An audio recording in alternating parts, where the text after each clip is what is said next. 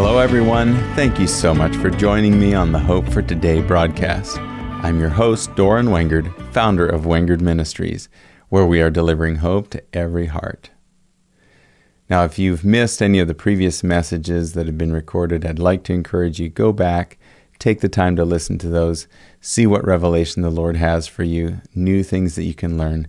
And also, if you've been impacted by these messages and you'd like to partner with us, please text the word GIVE to 844-333-7227.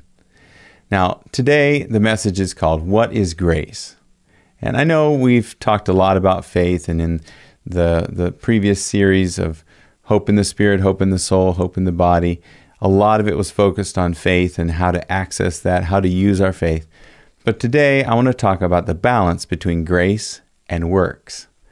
So there is a combination of every one of these things, faith, grace, and works. So the Lord gave me an example of this a little while ago, and I just want to paint a picture for you. So have you ever seen a plasma globe in person, where you see on the inside of the globe it's like there's a source of power, and it is constantly producing these small arcs of electric, lightning, and they kind of move quickly, but they're random. They just move around the inside of the globe. I was thinking about that, and the Lord was saying, that's like my grace. It's always available. It's always there. It's moving around. So if a person touches their hand to the outside of the globe, there's an immediate focus of all energy from the source to the person's hand. So God showed this to me, that that is the combination of grace and faith. So His grace is always available, and our faith reaches out and touches or accesses the grace of God. So the question is, what is grace? And I know it's been described as unmerited favor and forgiveness. And yes, it is. That's one of the things that grace can be described as. But it is so much more than that. It's so much more than most Christians have realized or even been willing to think about. Because God's grace, if you look through and read how many times it's described, it's not only favor and forgiveness. Grace is everything that God has done for us. Everything. And it's being pushed toward us in power. His grace is constantly reaching toward us, searching for us, for our faith. So faith is our response of reaching out to touch His grace. It's like Chronicles 16:9 says, For the eyes of the Lord run to and fro throughout the whole earth to show Himself strong on behalf of those whose heart is perfect toward Him. So just as the plasma globe has power running to and fro, searching for someone's hand, searching for someone's finger, searching for something to reach out to focus it, the grace of God is searching for someone to draw the focus of God or the focus of His grace toward them in power. His grace is always available. It's our faith that reaches out and accesses that power. Jesus was a great example of this. He showed us by example how to focus the Father's power. And He brought healing, He brought restoration, He multiplied food. He used the grace of God or the power of God to produce results here on the earth. You know, this is exactly the way a person is born again. Your sins are already forgiven. Jesus died on the cross, and your sins were forgiven. While you were still a sinner, Christ died for you. So the forgiveness is constantly being pushed your way. It's being directed to anyone who will believe, anyone who will reach out. So the moment you reach out and you touch His forgiveness, a miracle happens. Your spirit is then infused by the power of God to create a brand new spirit inside of you. You couldn't have done it yourself alone.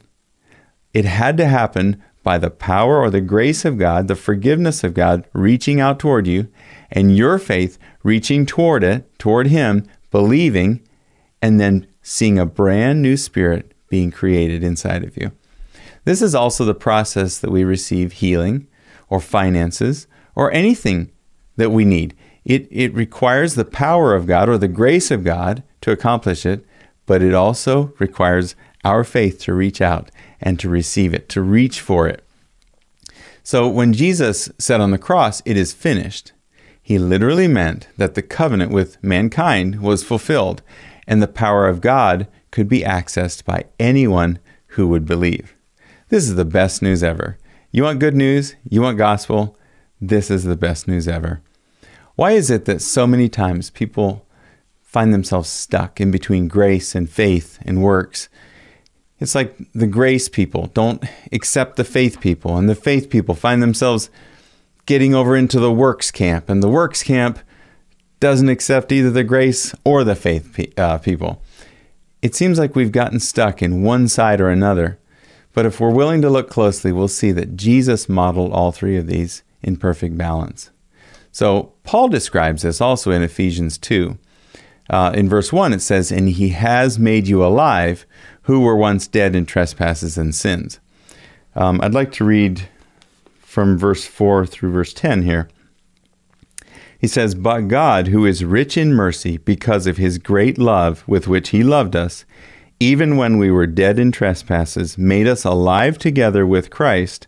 By grace you have been saved, and raised us up together, and made us sit together in the heavenly places in Christ Jesus, that in the ages to come he might show the exceeding riches of his grace in his kindness toward us in Christ Jesus. For by grace you have been saved through faith, and that not of yourselves. It is the gift of God, not of works, lest anyone should boast. For we are his workmanship, created in Christ Jesus for good works, which God prepared beforehand that we should walk in them." So if you notice, there's works mentioned in here several times. And it even says, by grace through faith, not of works, lest anyone should boast. So understand, there is a works that are described that is saying you cannot do this on your own. You cannot make it happen by being good. You can't be righteous enough. You can't create the right scenario that you can be forgiven without the grace of God and your faith accessing it. So in the past, I've thought of that last verse that says we are his workmanship. It says that we should walk in them. So I've thought of it, it's where we are to live right and we're to do good works. And then when we do that, we're considered his workmanship. Or when we live right, we are then being created in Christ Jesus. But that's not at all what it's saying. That's a misinterpretation. That's a misunderstanding. The last verse is saying that we automatically are his workmanship. See, when you were created as a new creature, if you've been born again, you are his workmanship.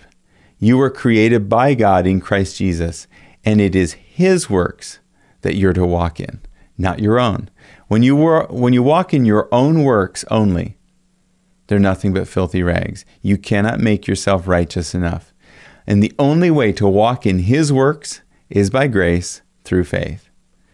You keep hearing the same theme coming back over and over, but I'm going to keep saying this. There is a works we are to walk in, but it is the works of Jesus. He showed us how. He showed us the way. He modeled it so that we would be able to live like him. So in Romans 5:2, it says, through him we have access by faith into this grace in which we stand, and we rejoice in the hope of the glory of God. So we know that God's grace, yes, it is unmerited favor. It is his power. It's everything that he's done for us. It's all of God's power and energy directed toward us for blessing. He can only bless because he is only good. So when his power is directed toward us, it is all good things pressing toward us. All we need to do is reach out by faith to receive it.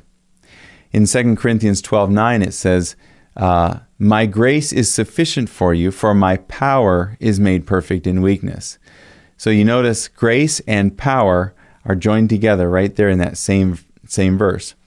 And Paul even says I would rather glory in my weaknesses, that the power of Christ may overshadow me. In 2 Corinthians 9:8, it says, and God is able to make all grace abound toward you. So notice there's more than just a little bit of grace. He says he's able to make all grace abound toward you, that you may always having all sufficiency in all things may have an abundance for every good work. So just notice Paul is going over the top, saying grace, all grace provides all things for all situations. So it's described as power for salvation, power for healing, power for finances or provision to accomplish his good works on the earth. The only way to receive any of his power or to walk in his works is if we reach out by faith and believe. Now, if you go back to the previous verses in Ephesians 2, if you can remember verse 7, it said that in the ages to come he might show, or he will show, the exceeding riches of his grace in his kingdom toward us through Christ Jesus. So he talks about the ages to come. And my question is, when is that? Have you thought about it? Have you thought about what was Paul talking about? Because that was a while ago. That was a couple thousand years ago. And he talks about in the ages to come. So in the past, I've thought of this being sometime often in the future when I die and go to heaven. That in the ages to come, after we are, after the second coming, after we are in heaven with God, then we would see the exceeding riches of his grace, of his kindness toward us. But I want to show you that in verse 3, he talks about times past or ages past, and in verse 7, he describes ages to come. So the dividing line between these two ages is the death and resurrection of Jesus. So if you understand that, you realize we are now living in what Paul described as the ages to come. So we know that the riches of his grace are to be active in us because he has already raised us up together and made us sit together in the heavenlies in Christ Jesus. See, if you realize that this is something that Jesus did, he accomplished it already, then we look at it, we say, then what are the riches of his grace? What exactly is the grace of God?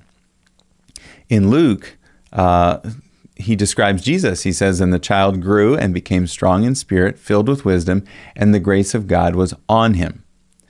Paul also talks about the grace of God a lot. He says, by the grace of God, I am what I am. And by his grace, which was toward me, he says the grace of God with me. This is in 1 Corinthians 15. In 2 Corinthians 9, he's talking about the grace of God, the exceeding grace of God on you. In Ephesians 3:7, he says, of this gospel I was made a minister according to the gift of the grace of God given to me. So he's talking about the power of God being directed to him, being on him, being with us, being given. And so we see that Paul had a well-rounded understanding of the grace of God and how to access it. So if we think of the grace of God as his power toward us and on us and in us, we begin to see how his salvation for us is not just to take away our sins, it's also to be the answer for every problem that we encounter.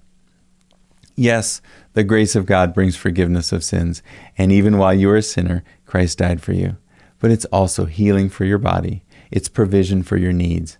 The grace of God is constantly being pressed toward you in power. We are to call on the grace of God and receive it through faith, that the works of Jesus can be powerful in us and through us. If we try to accomplish this by our own works, we then fall short of the grace of God. In Hebrews 12:15, it says, looking carefully lest anyone fall short of the grace of God, lest any root of bitterness springing up cause trouble, and by this many become defiled. So it is possible to fall short of the grace of God. And I didn't understand that before until I realized that when people try to accomplish good works on their own, they are not empowered by God's power. And this has been a source of bitterness for many, many, many people. That is what is described as falling short of the grace of God when we try to do it on our own. We try to do it by our own power. And then people become angry at God. Like they say, well, his word doesn't work. It's not coming true.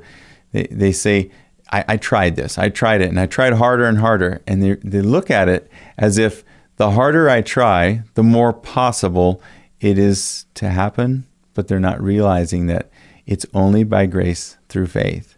So they fail then to realize that the only way to accomplish these things is to reach out by faith and allow the grace of God to be directed toward you. The grace of God makes so that all the promises of God are yes and amen.